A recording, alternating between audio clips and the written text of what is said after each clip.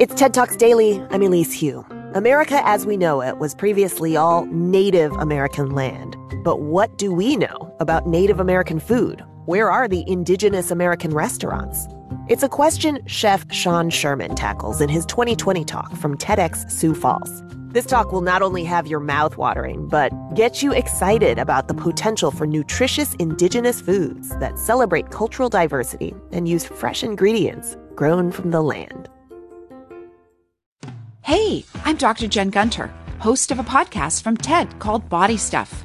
I'm a doctor, and on this show, I debunk medical myths by exploring how the body works and some of the surprising cultural backstories behind the medicine. Next up, the biology of anxiety and the origins of mental health stigma. Oh, she's crazy. That's got an extremely long history. Listen to Body Stuff with Dr. Jen Gunter on Apple Podcasts, Spotify, or wherever you get your podcasts. My name is Sean Sherman. I am a chef. I'm here to talk about Native American food. I was born and raised in Pine Ridge in South Dakota, and our focus are on Indigenous foods. And, you know, it's been a really interesting journey so far. I started my company called The Sioux Chef, S-I-O-U-X, so a little play on words. But it had come from quite a few years of trying to research and understand, because I kind of grew up in restaurants. I grew up in Pine Ridge. I grew up in Spearfish and in South Dakota in the Black Hills, and I started working in a lot of touristy restaurants. And, you know, I had just a long career. So all through high school and college, I worked restaurants. After college, I moved to Minneapolis. I became a chef at a really young age in the city. And I've just been chefing for a long time. And a few years into my chef career, I just realized the complete absence of Indigenous foods. And even for myself, I realized that I couldn't even name name less than a handful of Lakota recipes that were truly Lakota. You know, things without cream of mushroom soup in it, right? So it was, you know, put me on a path to try and understand, like, what happened? Like, where are all the Native American foods at, you know? And so it's been really interesting. So Indigenous foods, it shouldn't be a big question mark, you know? We should know about it, because no matter where we are in North America, North America obviously all of its history begins with Indigenous history, right?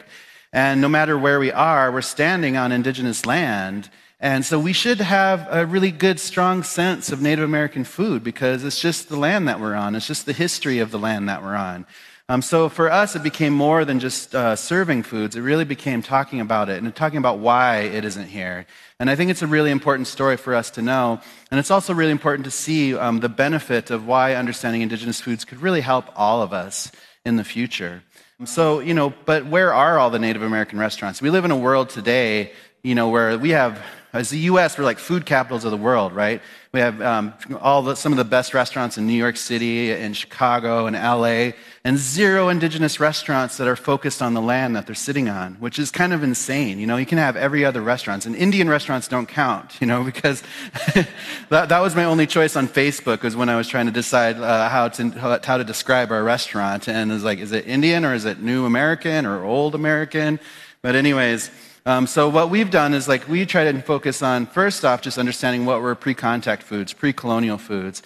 And I realized that term didn't even really make a lot of sense to people. So I think it's really important to go through the storyline, because to understand what is a pre-colonial food, you have to understand colonialism itself, right? And to understand colonialism, the easiest way is just to Google it. So if you Google the word colonialism, you'll get a definition. It's a policy or practice of acquiring full or partial political control over another country, occupying it with settlers, and exploiting it economically. And this is something that's happened not uniquely here. It's happened all across the globe. So all over all the Americas, North and South, all over Africa, all over India, all over Southeast Asia, Australia, New Zealand, Hawaii, you name it. Like, this has been a very common history for a lot of areas around the globe. For the U.S., which is our focus, because we're right here smack dab in the middle of the United States, it's really important to understand the history, because the U.S. did a really good job of kind of, you know, smudging its history a little bit. So if you're going through high school, the history that you get on Indigenous peoples probably isn't the best history. So you really should read a little bit more about what really happened. So Let's just start with Manifest Destiny, which is really kind of something that was born from the idea of what was originally doctrine of discovery, which basically gave European powers their own rights to say if we discover it, then we own it, right? But that policy doesn't really work that well, because if you go into an Apple store and you discover a brand new MacBook, most likely you're not going to have the rights to walk out the door with it. Like, our country was built on this notion that we just have this right to everything, right? And people have to remember how young our history is. We're such a young country, you know? There's like barely any time has passed. So just go back a couple hundred years, and let's just start with 1800. So in 1800, the United States is still not much more than just the 13 colonies at that point in history. And it's the 1800s that are the most deadly century for indigenous peoples. So a lot of really bad things happened during this time period. And because in 1800, in reality, almost all of what is the U.S. is still completely occupied by indigenous peoples and communities, and a huge diversity of them across the board. Even despite European powers having big land claims, you know, France has this big section, and Spain's got big chunks, and England is holding on to chunks, and Russia's coming in, and there's all sorts of like just big land grabs happening. But in reality, it's the indigenous communities that have always been there. But this century is a mass century of change, you know. So during this time period, things move really fast. So this is just a really tough time. And for me, like, this is like my great-grandfather's era, because my great-grandfather was born in the late 1850s. And during his lifetime, he sees so much change so quickly. He sees so many battles between the Lakota and the U.S. government. He sees the Battle of Little Bighorn when he's 18 years old during the battle on the Lakota side. He sees his kids having to go to boarding school, cut their hair, learn to speak English, learn Christianity. Some of his children even grow up to fight for the U.S. government. So such a crazy amount of change to see in one single lifetime, right? And during this time period, like, people are getting pushed around. At the beginning of that century, over 80% of that landmass was under indigenous control, and by the end of the century, less than 2%, only because of the reservation systems. And this is all just part of the story of why there aren't Native American restaurants, because we just went through a really traumatic time in history where we haven't even had the time to heal yet, let alone evolve, right, when it comes down to this. So the U.S. history, you know, there's a lot of these big movements like the Indian Removal Act of 1830, the Homestead Act of 1862, the Indian Appropriation Act that basically said we're wards of the state, that we're not our own entities anymore, the Dawes Act of 1887, and all these pieces were very focused, and the government was really, really good at what they did, you know, and it all starts with taking our food away from us. So the loss of indigenous food is something that starts from the very beginning.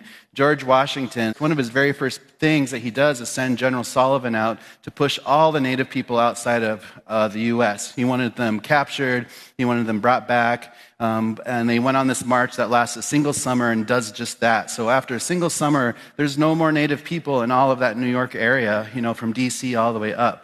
And they named George Washington the president. They gave the name for a U.S. president, Town Destroyer, which is still the name that they use today, because he just devastated a whole area. This is the precedent that gets set for how the U.S. government treats the indigenous peoples throughout the next century.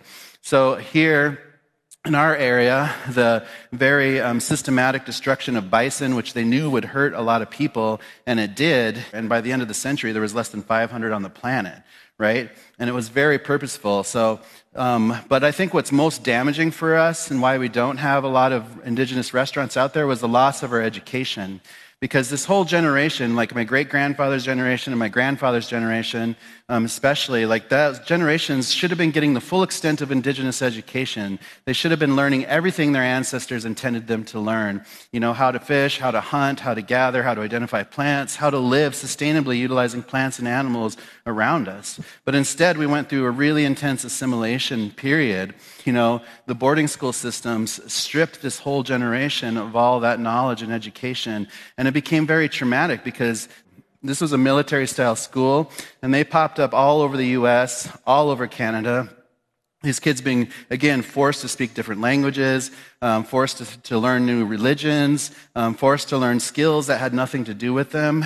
And being forced to is the situation. You know, a lot of these kids perish. We shouldn't have to worry about sending kids to school to see if they'll survive or not. But this was a very harsh situation for kids to go through. And they went through physical abuse, they went through sexual abuse, they went through mental abuse. And we're still reeling from that in our communities today because of this direct link to the trauma that happened there.